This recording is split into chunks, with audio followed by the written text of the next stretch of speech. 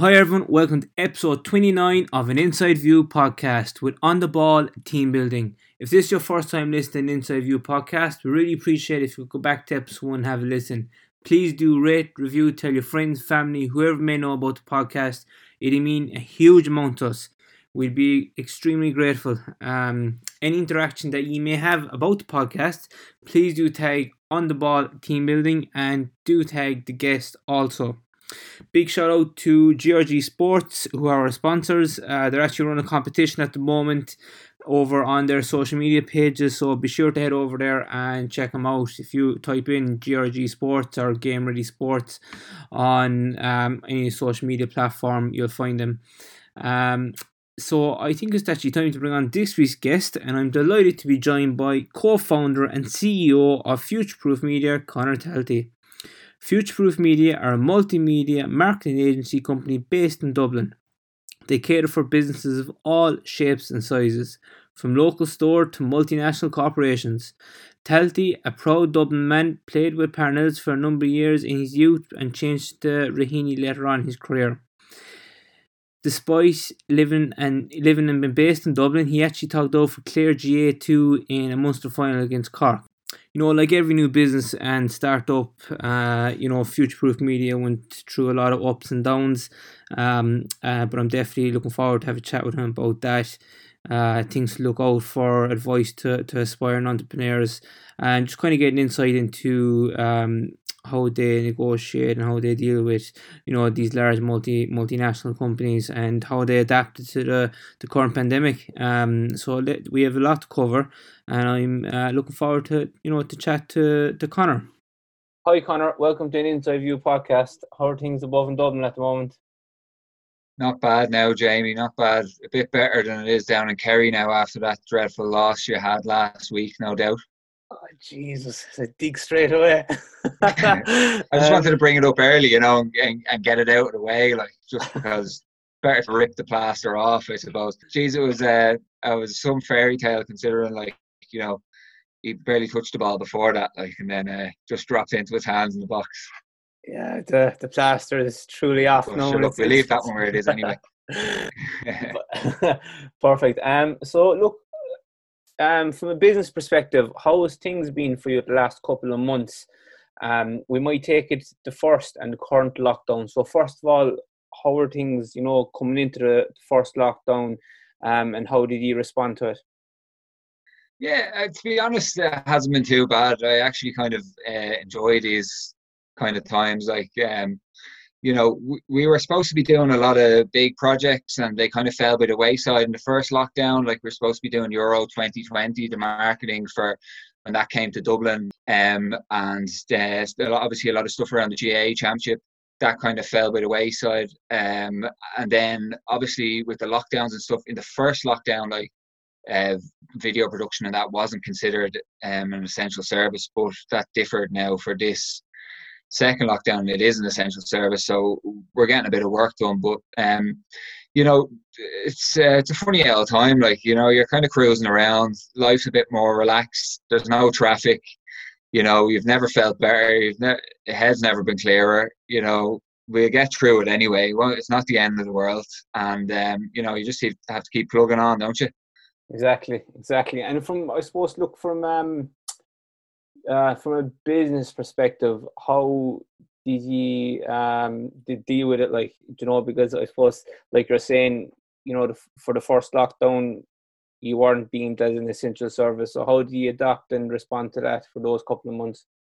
Yeah, so we had to kind of develop a new kind of way of working, essentially, because everything that we used to do was on site. If we were doing a media event, we'd be on site, or if we were doing a video shoot, we'd have to be on site getting the video shoot. But you have to think quickly and think on your feet, or otherwise, you're just going to be sitting there giving out about the government and complaining that you're locked down and all that stuff. But you kind of see it as a bit of an opportunity. It actually has broadened our scope of work a lot, because, as I said, we had to be on site for a lot of that stuff. But now we're after developing new capabilities where we can kind of work and create content using already existing content, be that pictures, videos, graphics, design, all that kind of stuff, and make really impactful videos and promotional assets for brands without actually having to leave the office at all. Like, so now we can offer things to brands where a lot of the time they would have kind of been a bit hesitant because it's a bit of an effort for them to go to like, set up shoots and all that kind of stuff and even be there on the day. We can say, like, listen, like, you don't actually have to do it. Like, we'll be able to organize everything. You could still be at home from your working from home and that type of thing, and that'll be grand. We'll keep you going on social or on TV or whatever sort of place you want to promote your products. Whereas, like, a lot of people have just stopped marketing altogether, but you're still well able to do it if you can think creatively. And just on that point there, you mentioned earlier on around the Euro. What was kind of plans in relation to that? Roughly, was it going to be billboards, or was it more kind of online advertising? There was loads of different elements. Now, the thing was, like the timing of this was actually mental. Like, the first thing that we were supposed to do was we were supposed to put on a big activation at the Paddy's Day parade, like, so we were going to have like a big kind of football kind of little fan village kind of area, and there'd be like players and stuff down, and they'd be doing kind of, the tech ball and all that kind of stuff, and you'd be making videos and you'd have your freestylers and all that sort of stuff. So that was supposed to be at the Paddy's Day parade, which was the first thing that actually got cancelled. Like, it was like, we were still thinking we were going to do it, like, up until about 2 days before, and we were like, I think this could still be on. Like, and they were like, yeah, it's still on, like, unless the Paddy's Day parade gets cancelled. And then, like, that got cancelled then, like, the day before, and we're like, oh no. And we're like, sure, look, it's only going to last a week or two, this virus, like, it couldn't go on forever, like, and here we are. What is it? What is that, 9 months later or something like that, or 8 months later, still going? But sure, look, who knows what'll happen. I think there's talks of the Euros going to Russia now or something like that, so it might not even come back to Dublin. But hopefully there's some other elements that we can still work on. Like, I think there might be a trophy tour and stuff like that still going ahead. Like, you'll have your trophy coming over with like Luis Figo or something like that, and we'll need to do a bit of marketing around that and a bit of media stuff. So look, it'll still be good anyway. A lot of the stuff we do now, we just do because it's good crack anyway. Like, so we'll get by. It's not the end of the world. Brilliant. And it's probably something important to touch on. During the lockdown, we say the first lockdown, you did a bit of work with Dublin City Council about getting people more active out and about, and the feedback was very, very good. Do you want to give a kind of an insight into exactly what it was and what other, we say, county councils could actually learn from it? Yeah, like, we work with Dublin City Council, like, on a retained kind of basis. So, like, we work with their sports and their health departments and that type of thing. So a lot of the work we do with them is basically just promoting physical activity, health, and the importance of that in kind of communities around inner city Dublin and that type of thing. So we would have come up with some kind of interesting interactive video concepts where people can kind of watch and follow along videos from home, and kind of different exercise structures based on their fitness level. So you could follow along the same thing whether you were 90 years old or whether you were 20. So there was different kind of strategies there, and they were interactive, so you could kind of click onto different exercises on the screen, or it'll take you to different parts, and it went down really well. So that's kind of one element. And then the other element is actually telling the stories of people who've been impacted by the work of the Dublin City Council. So a lot of people see a lot of these sporting things going on around their area, but they don't realise that they're put on by the council, because they all have their own sort of different branding and stuff like that. So we kind of meet the people who've been affected positively by the work. Like, so you're talking, like, say some of the stuff that we did was video content with a team of rowers from Drimna and Clondalkin and stuff like that, who are 80-year-old men who never did a sport in their life, and then Dublin City Council got them into rowing, and now they're out every day. They have a team, the A-team rowers, and they row up and down the canal there, and they love it, that kind of way. So it's just interesting to tell these stories, because a lot of the time people don't know what's going on in other people's lives, and they don't And then there'd be some people sitting at home then thinking that they can't get involved in sport. And then they say, oh, well, there's my bleeding 80-year-old neighbour there rowing up the canal. Like, I can do it. And then you're just looking to inspire people on a regular basis and try and get them to, change their life for the better. Because as you know yourself, like, the hardest part is actually getting started. But once you get started, it all goes from there, and you can just kind of follow the path that's laid out ahead of you, because everyone else there's other people doing it. You won't be the first person. You won't be the last either. Very good, very good. And it's definitely something that could be rolled out in other counties and other county councils. Yeah, we've actually done a bit with the other county councils. So that's Dublin City Council, and we worked with South Dublin County Council as well on a similar project during the European Week of Sport, because they couldn't put on the European Week of Sport events, so we were able to do another video project with them. And then, hopefully we can expand outside Dublin and maybe make a trip down to Kerry one of these days and get them all into on the ball team building and do a bit out there, Love the plug. Yeah. And just on that European Week of Sport, do you want to give a bit of insight exactly what that is or was, and what the objectives of it was? Yeah, that was a great one kind of for our business in a sense, because we're a relatively new business and we've been gradually building up and growing over time. So when Sport Ireland, who are essentially the national governing body for sport, like the Department of Sport, contacted us and asked us, did we want to tender for to market the European Week of Sport in Ireland, which is it's a big event, it's something that's run across the whole of the EU.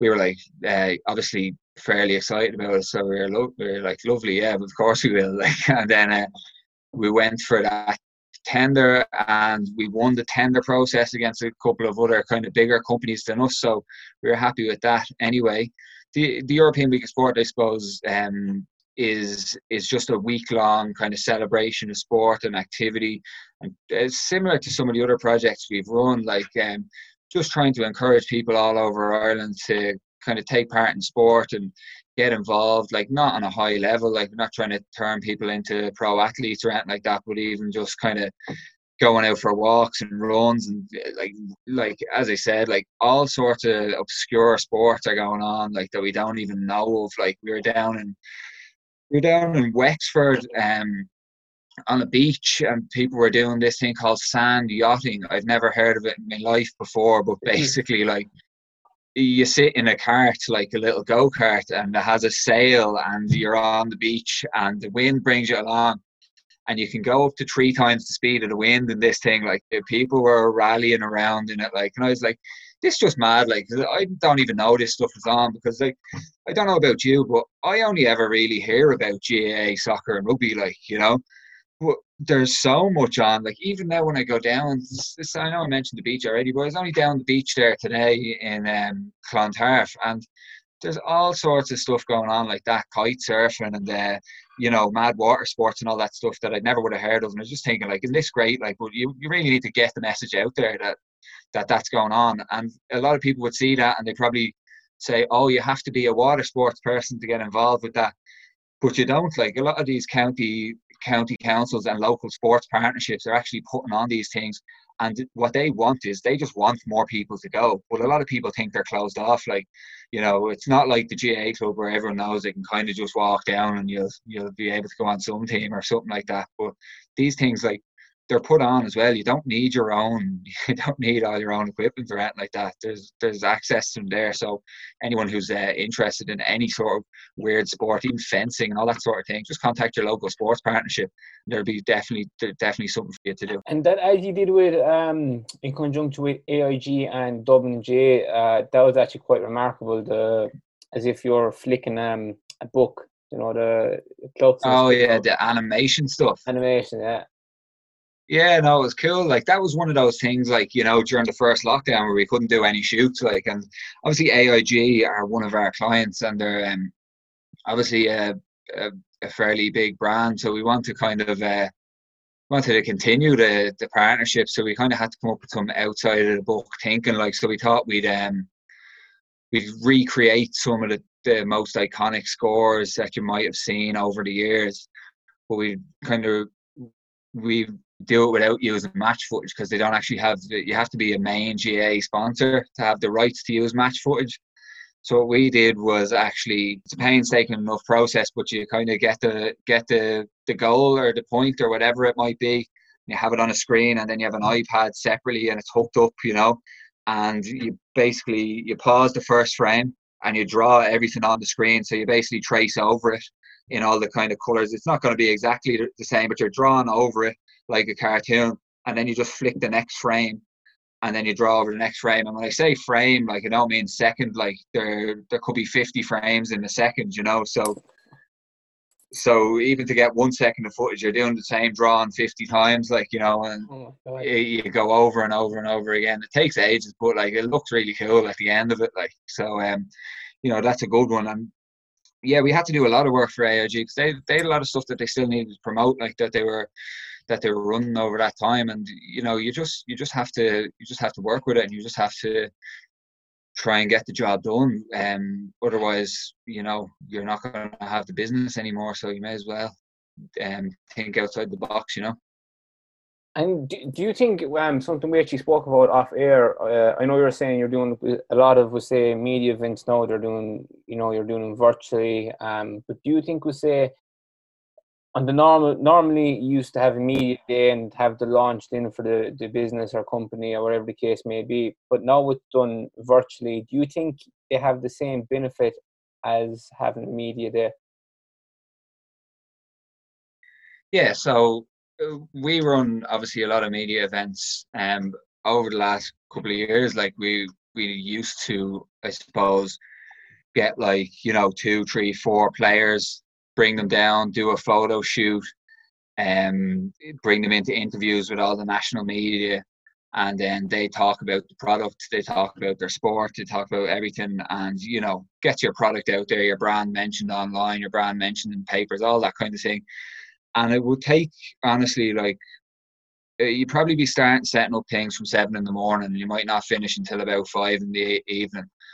And one thing that the whole lockdown just taught us, it was that, like, it doesn't need to be that complicated. You don't need to complicate it as much. We've been doing media launches and events over Zoom, over Skype, over calls, even without the video part, and they're just as efficient. Essentially, what the goal of the media event or launch is to get the picture of the ambassador with your brand, with your brand clothes and branding in the picture, to land in with the interview, and 2, just to get the product mentioned and a bit about the product or service or what it is. So it doesn't really matter how you do it. It's just about getting it there, because we've done some in person and you'll get a load of coverage, and then you do them on Skype and you still get the same amount of coverage, and it makes it easier, one, for the player, because if you're getting David Clifford, for example, he doesn't have to come up from Kerry to Dublin to do a few interviews. 2, it makes it easier on the journalists, because they don't all have to kind of come down at 10 o'clock in the morning and do this interview when they could be busy, they could be doing other things. There's a lot on. They're busy men. So it actually makes it easier for everyone, because they can just open their laptop, get the thing done in a half an hour, and then that's it, job done. And then you open the papers the next day, or you go online, or you listen to On the Ball Team Building's podcast or whatever, and there's the products mentioned, the brand mentioned, the pictures are landing. You could get a photographer down to Kerry to do the pictures for you, or you could be using an ambassador that's a long-term ambassador, so you might have content already. So the results are the same, but the workload and effort on everyone is probably a quarter of the amount. So essentially, I think there's a good chance that it will go that way for the long-term future. That's if you're not running something that's really, really big, where you need to get loads of people in and do specific photography. But if it's kind of just some once-off stuff or some kind of things with existing ambassadors, I don't see any reason why they'll need to go back to doing full-day kind of events. Do you think you were kind of reluctant, say only for the lockdown and COVID, do you see yourself, would you have went this way eventually, or were you forced to as a result of COVID? No, I think it was all because of COVID. Like, to be honest, a lot of times you just think that's the way it's done, and you just keep doing it that way, when necessarily that's not necessarily the only way that it can be done. People have just found out a lot of new ways that things can change and improve for the better because of COVID as a result of this. And like, I actually think in about 6 months' time, or whenever it does end, people look back and say, yeah, it was a tough time, but Jesus, like, we after coming up with all this mad new stuff, it's after making our business a lot more streamlined, a lot better, a lot more efficient. And now we can do a launch in 2 hours and then still continue to work for the rest of the day, instead of, boxing off a whole day to actually just do this one event. And as well, a lot of companies charge by the hour as well, so they try and drag things out. But no, we wouldn't do that. But like, a lot of other companies would charge by the hour, so they think like, oh geez, we get a whole day out of this, like we make another few bob. But look, that's up to them, whatever they want to do. Perfect. It's definitely more cost effective, so, and it's more appealing, to get it done that way. But like you're saying, if there's bigger events, obviously an actual full day would be appropriate. Off air there, you mentioned something about you're doing a big project with a large corporate bank in Ireland. Do you want to give a kind of a brief insight into what it is, and how how you're not only for sporting organisations, you can cater for corporates as well? Yeah, I suppose we kind of started out the company, and it was never supposed to just be a sports company, that kind of way, or a sports marketing agency or whatever. Like, it just so happened that a lot of our clients ended up coming from sports, just because, a natural, because of my own relationship with a lot of brands in sports, and Sean's relationship with brands in sports. And then once you do a few, that's where you get the next ones from. But now we've kind of started to branch out into a few different areas, such as, corporate kind of content and kind of videography and events and stuff like that. So we are working with one of the bigger banks, as well as we are working with another client. It's Accounting Technicians Ireland, who run education courses for upcoming accountants and people just out of school or retraining and reskilling in Ireland. And we've, a lot of other businesses like the likes of Mayo and TGI and Leisureplex and stuff like that wouldn't really have any relationship to sport. But it just kind of, it's given us a new wing, or whatever you want to call it there, that we can kind of branch out and look into, because there's only so much sport, and when a thing like COVID happens as well, and every bit of it is cancelled, you kind of have to have a rethink. But it's something that we're enjoying and we're learning a lot about, and it's it's new, and we're happy with it anyway. Perfect. And look, well, you mentioned there that you would have close relationships, and you would have to sport, and the GAA would be very big in your life, and always has been important in your life. You played a bit of football with Clare. How did that come about? Oh yeah, it was that was a good while ago. It was an interesting old time. So I was down in college in Limerick at the time, and we would have played a bit of kind of friendly. A lot of the time we were playing college matches against Clare and stuff like that, and friendlies, and like the McGrath Cup and all them type of things.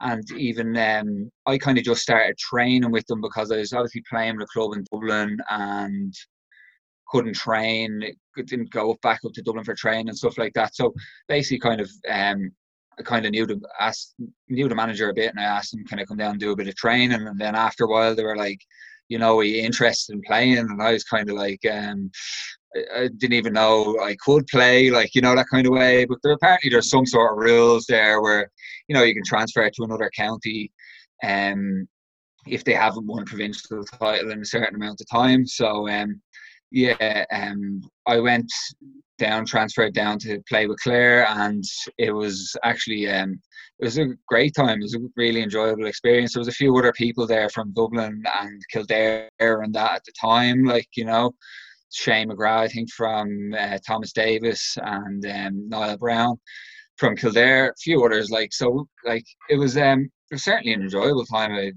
I enjoyed every minute of it. I played in the Munster final against Cork, actually, and played Kerry in the the qualifiers as well that year. So didn't get the easiest of draws, but you know, it's fun time. I never got to play with Dublin or anything like that. So yeah, it's interesting playing against these big teams, and yeah, it was a good crack, all right.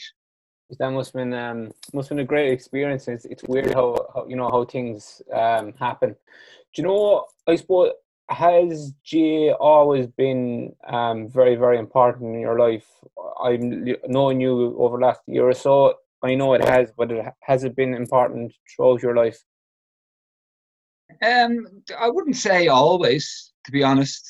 I've come and gone from the game many times.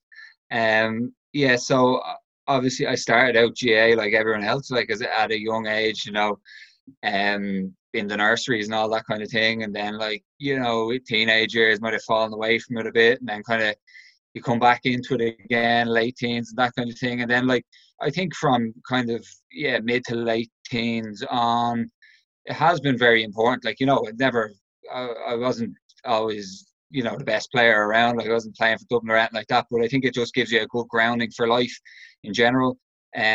Obviously, you have the kind of teamwork elements and the communications elements. But I think the biggest thing that it actually gives you is just a bit of a thicker skin. You know,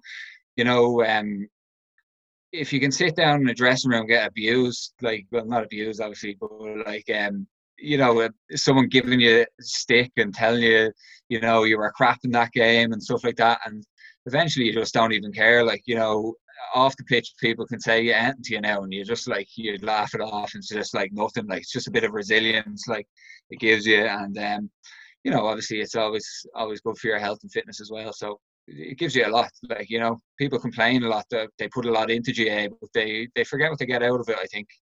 Definitely, 100%. There's a lot of life skills you can take from it, and that's actually that can be applicable to sports in general.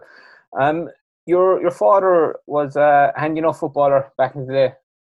Oh, he was, yeah. It probably still is, to be honest with you. He's moving well these days, but no, he played for Galway for a long time, and won a lot in the process. Clubs, Connachts, that type of thing, and went into management after that, and was pretty successful in the management game. And you know, yeah, it's obviously been a big influence in my life. He's a good leader in all sorts of ways, and a good influence for me. And yeah, I'm lucky to have him, essentially. You know, funny enough, like, you wouldn't actually know that he had all those medals at all. Somebody made him recently. Somebody made him something like, you know, those frame things that you can hang up your medals in. Like, I didn't know he'd even won an All Ireland Club Championship, like, with Thomond College in Limerick. Like, but then, like, he had all the medals hung up in this thing, like, and it was like there was rows and rows of them, and I'm just thinking, like, yeah, you never told me about any of this stuff. Like, I didn't even know. Like, I don't think I've never seen it. I never saw him play a match or anything like that. Like, he never turned it on the telly, like, watch me play this match here or anything like that. But you do see them on TG Carter the odd time. Like, you know, they play back the '83 All Ireland final the odd time, and he gets an awful elbow off Brian Mullins and doesn't last much longer on the pitch. But yeah, no, it's good. Yeah, lucky to have him. Brilliant. And what I actually found very interesting is that he served as selector with Dublin seniors under Caffrey in between 05 and 08. You were probably in and around the setup then, so with him as a young fella, were you going to the games and things? Yeah, I would have been going to the games and all. I would have been kind of a teenager a bit at the time, like, so I would have been on the hill with the lads, you know, bag of cans and all sorts of stuff, like in Fairview Park before, like.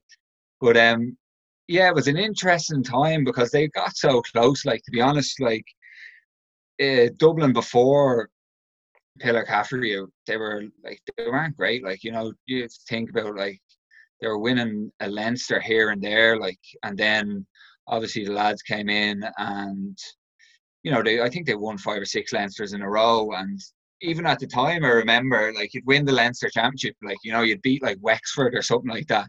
And the people would flood onto the pitch, like, you know, all the Dublin fans, to be 50,000 Dublin fans celebrating on the pitch. And you just think now, like, because they've won so much now, but like, you win the Leinster, they're winning the Leinster Championship, and most of the crowd have left and gone home before the match is even over. Like, you know, it's such a different time. Like, Yeah, it's amazing how times have changed. And does he do any? Is he doing any training now? Is he involved in any team, any as a selector? so yeah, I think the last team that he was involved with was so obviously he was involved with Sylvester's a long time ago, but he went back in a kind of a coaching role, more so overarching coaching role that was involved with the coaching the coaches as such.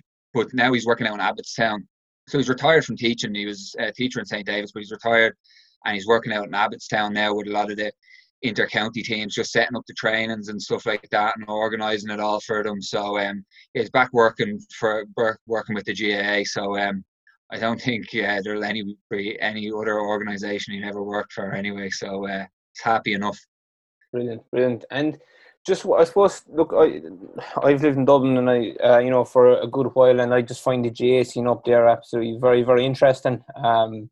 And it's no wonder that the standard is so high. You know, the training that goes in, and just the volume of people. So we might just touch on that now. But you moved between clubs above there from Parnells to Raheny.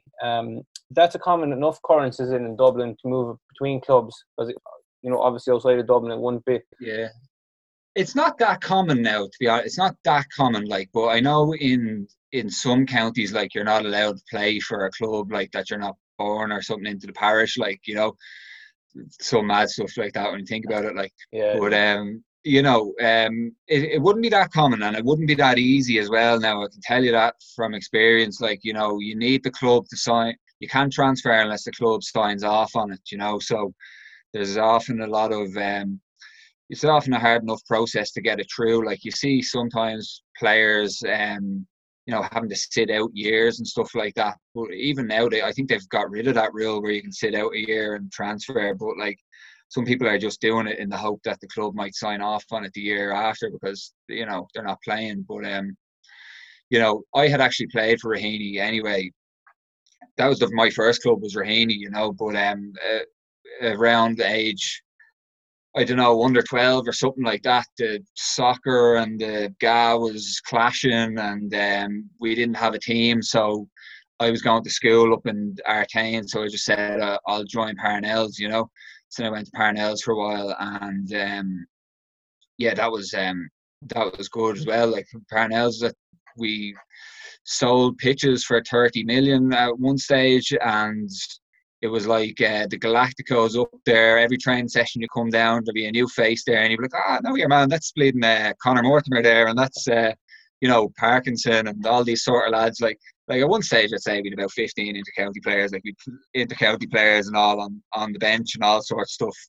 We two chefs following us around, you know, giving us food whenever we wanted and all that stuff, getting holidays, all that type of thing. And I remember still sitting there and there'd be people still complaining, you know, like typical GAA, like there's always something to fucking complain about. Like, we are still not getting something, like, you know. But we had everything. We didn't get close to win the championship. Like, I think we got the semi-final one year, but like, in fairness, like, we'd come from intermediate and Division 2, like, and, you know, built it up. But it kind of all the players then, obviously the Galacticos or whatever you want to call them, they went back eventually to their own clubs, and then what we were left with was, you know, the previous team that we had. They had actually a lot of them had stopped playing because their places were taken by the lads. Like, no fault of the lads, like they were just coming in and joining. But yeah, then you ended up with kind of a team that were going down kind of quickly. So I was just like, yeah, look, I'll go back to Raheny now and play a bit of ball there for a few years, and, you know, I've enjoyed it so far anyway. So hopefully we can actually go a bit further in years to come. Brilliant, brilliant. And you've partnered Dublin GA star Brian Finton on a number of occasions with Raheny. Powerful player and a real leader. Do you want to give us a bit of an insight into what it's like to play with him on the pitch? Yeah, I suppose all I can say is like we'd be certainly lucky to get the chance to play with someone at that level, because you look back and you look back on all these kind of shows and telly, and you see like Brian Mullins and Anthony Tohill and Dara O'Shea and all these lads, and they're mentioned in folklore of the GAA, but like sometimes when you're in the here and now, you don't kind of realise. But like, look, his talent and ability is unquestionable. Like probably one of, if not the best player in the country right now. So that's not in question. But the one thing that's the most impressive really is kind of, I suppose, is charisma and leadership ability, and just when he says kind of things, people listen and they follow him. And even like, the difference in like when we're training and it's just the club kind of players from January to whatever time, and the difference in that training compared to just when like him and Brian Howard obviously come back, it's just the intensity levels goes up tenfold, because there's obviously a lot of young lads there who are about 20 years of age, and they just want to impress. Like, at the end of the day, like probably they don't realize that like they're playing with their idols essentially, and some of the best players that have ever played the game. So you're just lucky in a sense, because some people don't get the chance. And in your opinion, the fact that you were brought up in the Dublin Football Championship, why do you think it's so competitive, and the standard it's so high up there compared to other counties? Yeah, well, look, we all know that the level of the players that are on the Dublin team and the squad is so high, but just because of the volume of players that they have that are coming through Dublin academy systems, and might not make the Dublin panel. So you have about 40 lads on the Dublin panel, but there's probably another 50 there that are the level just below the Dublin panel, who are probably would be some of the best players on the other counties' teams, like that kind of way. So I think it's not necessarily the Dublin players that make it that strong, because in Kerry, like, there's obviously them Kerry players are still playing the Kerry Championship, and they're all of an equal kind of standard as the Dublin players. But it's the next level of players that are still phenomenal players, that you're coming up against, and you're saying, oh yeah, well, he's not a county player, but like he's still the best player on their team. It just so happens that he can't get into the Dublin team because Con O'Callaghan is also a full forward, like, and this fella's a full forward, like, so it's that level, like. And then obviously it's just playing numbers as well. Like, the playing numbers are extremely high. Like, they're obviously similar level to Cork, but it's more focus on football in Dublin, whereas in Cork I think is a lot more focus on hurling. With the playing numbers are so high, the level of coaching, the level of players that are coming through, it's just it's a high standard. But look, yourself, a lot of other county championships are very high standard as well. Yeah, no, it definitely is. I spent a bit of time trying to play about football above there, but just to kind of experience it really was the main thing. But I was blown away with the standard and the volume. I suppose the volume of people. A lot of the thing as well is that all the most of the good players play in senior championship. I know you guys have obviously the regional teams and stuff like that in Kerry and that, but like a lot of the good players, would I be right in saying, are spread out in a lot of junior clubs and intermediate clubs and all that kind of thing. Like, whereas when you look at Dublin, I don't think there's any player in Dublin that's on the senior panel that's playing intermediate or junior or anything like that. So all the good players are all concentrated in the senior clubs, which is it's not necessarily a good thing, but just the geography of Dublin means that, like, you're not going to be born miles away from a good club, that kind of way.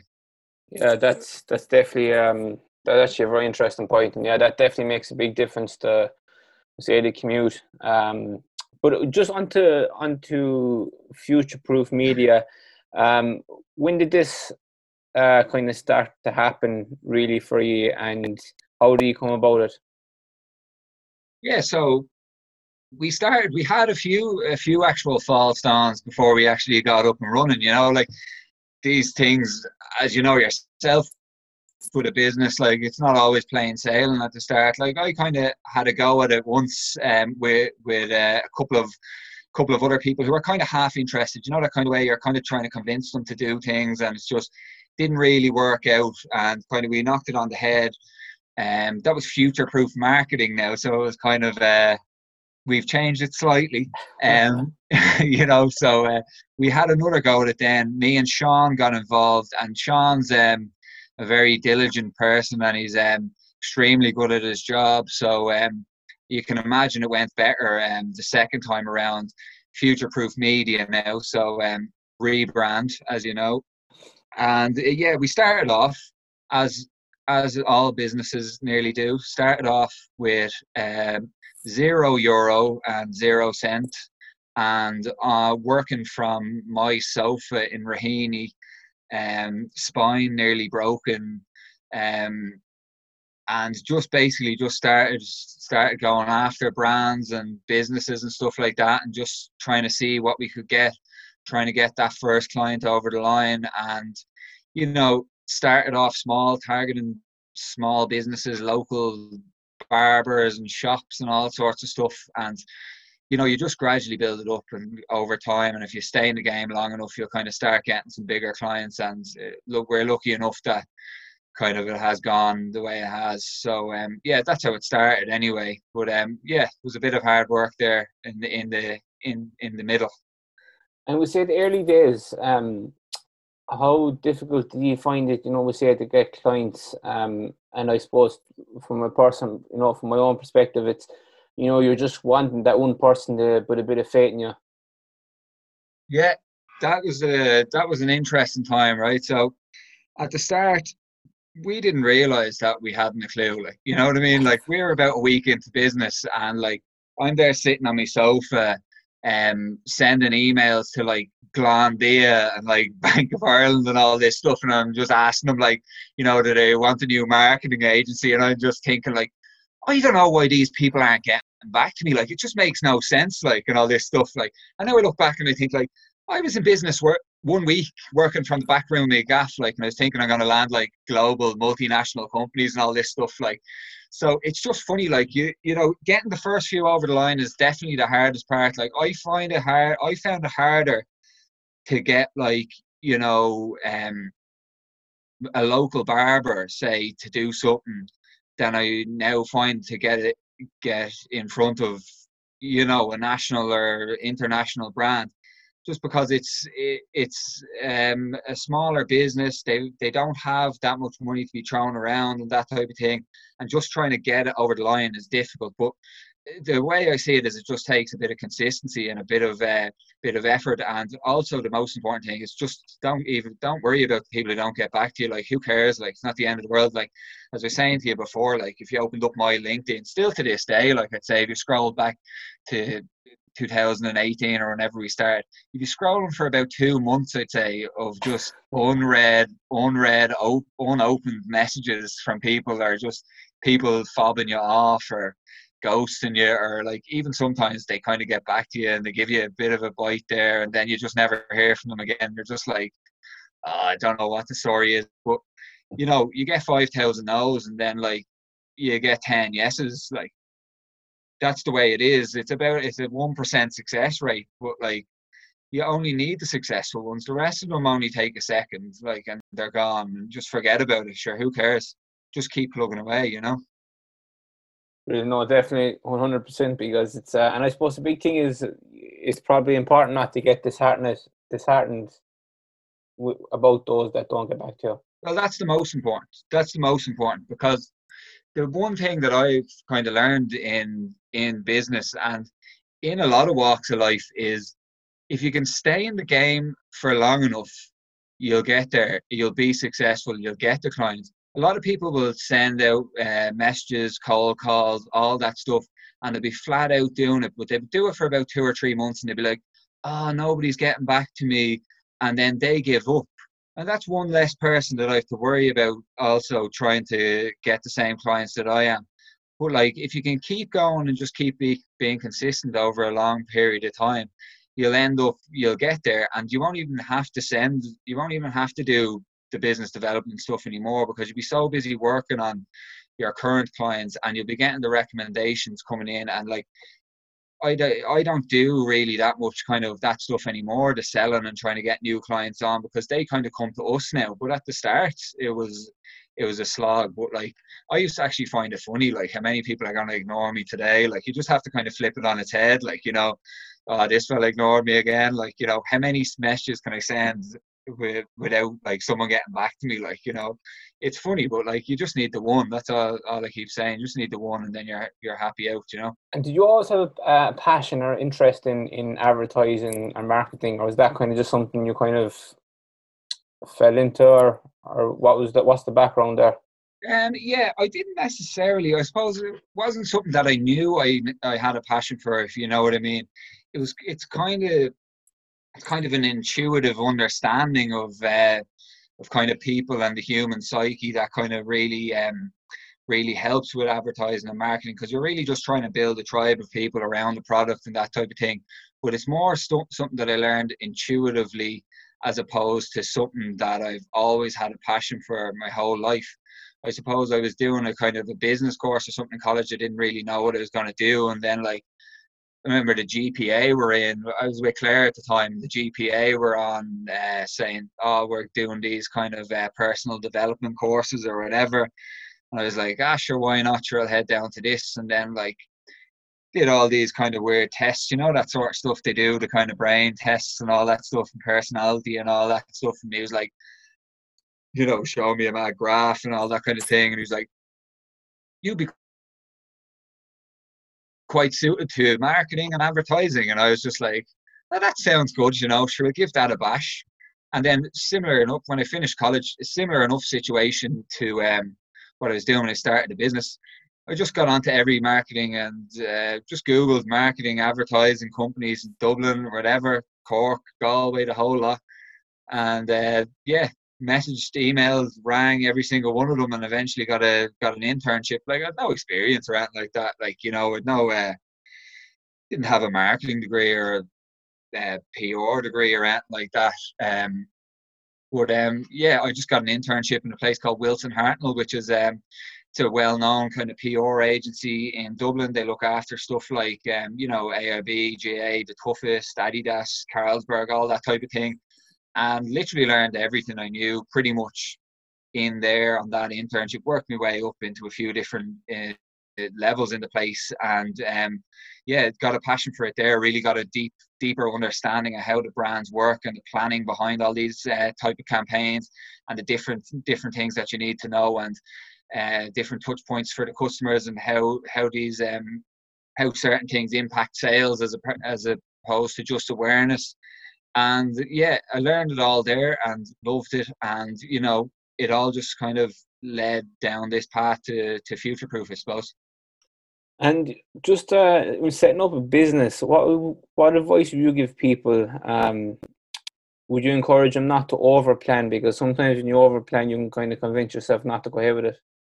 Yeah, I would say the best thing to do is just, if you want to start a business, just start it. Like, I actually was thinking about starting a business for so long, like, but I didn't actually do anything about it. Like, but like, sometimes you just have to take that leap and just hope for the best, because I had no idea what way this whole thing was going to pan out at all. Like, we started, like, and we always said, like, oh yeah, we'll do a business plan, will we? Like, and then, like, you just never did it. Like, that kind of way. You just kind of take it as it goes. Like, the way I see it is, if you just keep turning up every day, do your work hard, do it consistently over a period of time, like, you will get there. It's important, obviously, to plan to a certain extent, but you don't have to drill down, like, I need this, that, and the other to get started. Like, you need to register the company first. Once you have it registered, sometimes it gives people a bit of a kick to get going. Get all your websites set up, your social media channels, and just start pumping stuff out and start advertising. And it will all happen naturally. People don't people think they need to know about business, but like, you don't. you just kind of it just happens naturally, and you get to know all these things, and you know, it all falls into place. But yeah, I'd say just do it. Like, you know, don't think about like, oh, I've no money, all that type of thing. Like, you don't even need money anymore. You obviously need money to live, but you don't need money to start a business. Like, especially a service-based business. Like, you're running a service. You know, you just need yourself, and you just need your enthusiasm to keep going, and it will work out. You know. Brilliant, brilliant. And in your opinion, what do you think has changed in terms of marketing or advertising as a result of COVID, or what will, I suppose, when we look back when this period has finished, what do you think we'll be looking back on and taking the positives from in marketing? Yeah, well, look, as I said earlier, like we've certainly come to be able to, you know, streamline things a lot more and kind of run projects off a lot more efficiently. Like, you even see now, like, there's some TV ads. Like, TV ads used to be, you know, massive, big, few $100,000 projects. But I saw some ads for like brands during the lockdown that were shot with people using the selfie cam on their phone and all that type of thing. You know, it's more, in my opinion, about the substance of the product that's produced now, as opposed to, you know, how kind of high end it looks and all that kind of thing. Like, there has been even studies done over the course of the lockdown showing that people are responding more to kind of more natural content that looks like people are doing it from their own phone or at home and all, because it just relates more to their lives. And there's like even saying that the brand recall on ads that showed people that had masks on as opposed to not having masks on was higher, and that type of thing. It's just, everything's a lot more just kind of just natural, and kind of all about the stories, all about the empathy for what people are going through now. And you know, I think that will probably continue into the future as well. And just we'll wrap it up now. But I got one question in there earlier on. How did you get the slogan "Ain't no spoof"? Yeah. I think I know who sent in that question now. Funnily enough, he should have copyrighted it at the time. This came from Shane Kelly. Am I correct? Yeah. Yeah. So yeah, I won't say exactly what it is because it's a bit strange. But Shane used to fancy himself as a bit of a rapper, you know, that kind of way. Like, he used to make up these raps, and like, you say, ain't no spoof in the raps and all this stuff. Like, it's just something that kind of stuck in my head anyway. And then when we were starting the company, we thought, I suppose, the most important thing, I suppose, with a marketing company is that you're not absolute spoofers and bluffers, because there's a lot of the people around that will just do stuff for brands or companies, and they'll just blind them with statistics. Like, so they'll come to you, they'll do a kind of a marketing event or some sort of project for you, and you haven't sold any more packages or anything like that, and they'd be like, oh, well, look, we got a reach of 5 billion here, and you know, the number of impressions were 400 million and all this, like, and it's just spoof. Like, so we just thought it was important that we're open and honest with everyone, and you know, we weren't spoofers, we weren't bluffers. We're going to do the job, and we'll tell you what you're going to get in advance, and then we'll do it efficiently, effectively, and honestly. So I thought that slogan kind of worked because it was with future proof as well. So ain't no spoof with future proof, and kind of stuck. So we're happy enough. Thanks for that, Shane. Brilliant. No, definitely. When you did the launch for On the Ball team building there, it's actually coming up a year ago. It was excellent, 100%, and the kickback from it was well worth it. How did yourself and Sean actually cross paths? Oh, Jesus. You know what? This actually is a good one. Me and Sean actually met on a J1 in Boston, right? So we both went over to the same team in Boston, the Wolf Tones GA club in Boston. And I walked in the door of the Bladen house, and there's this fella there, and he was just like, I don't know if he was half cut or what he was doing, but he was just absolutely messing for 4 months straight. And I just thought, like, oh, this fella's good crack anyway, sound. And we just kind of hit it off after that. And like, you know, over the years we kind of always been friends. And he worked in Bladen tech or something along them lines with Accenture, and I never thought we'd be running a marketing company together, considering like most time we were just on the beer together, in Boston. But it kind of all comes full circle, and now sure the two of us are flat out working, and hopefully long may it continue. Brilliant, brilliant. Look, we better wrap it up there now, because I took enough of your time, and look, I really appreciate it, Conor, and look, best luck with everything going forward, and thanks very much for coming on Inside View podcast. Yeah, good stuff. Thanks, Jamie. Enjoyed that chat with Conor. Very interesting, down to earth guy. Both himself and Sean have been a great help to me personally and to the business on the ball team building over the last 12-18 months since I met Conor and Sean.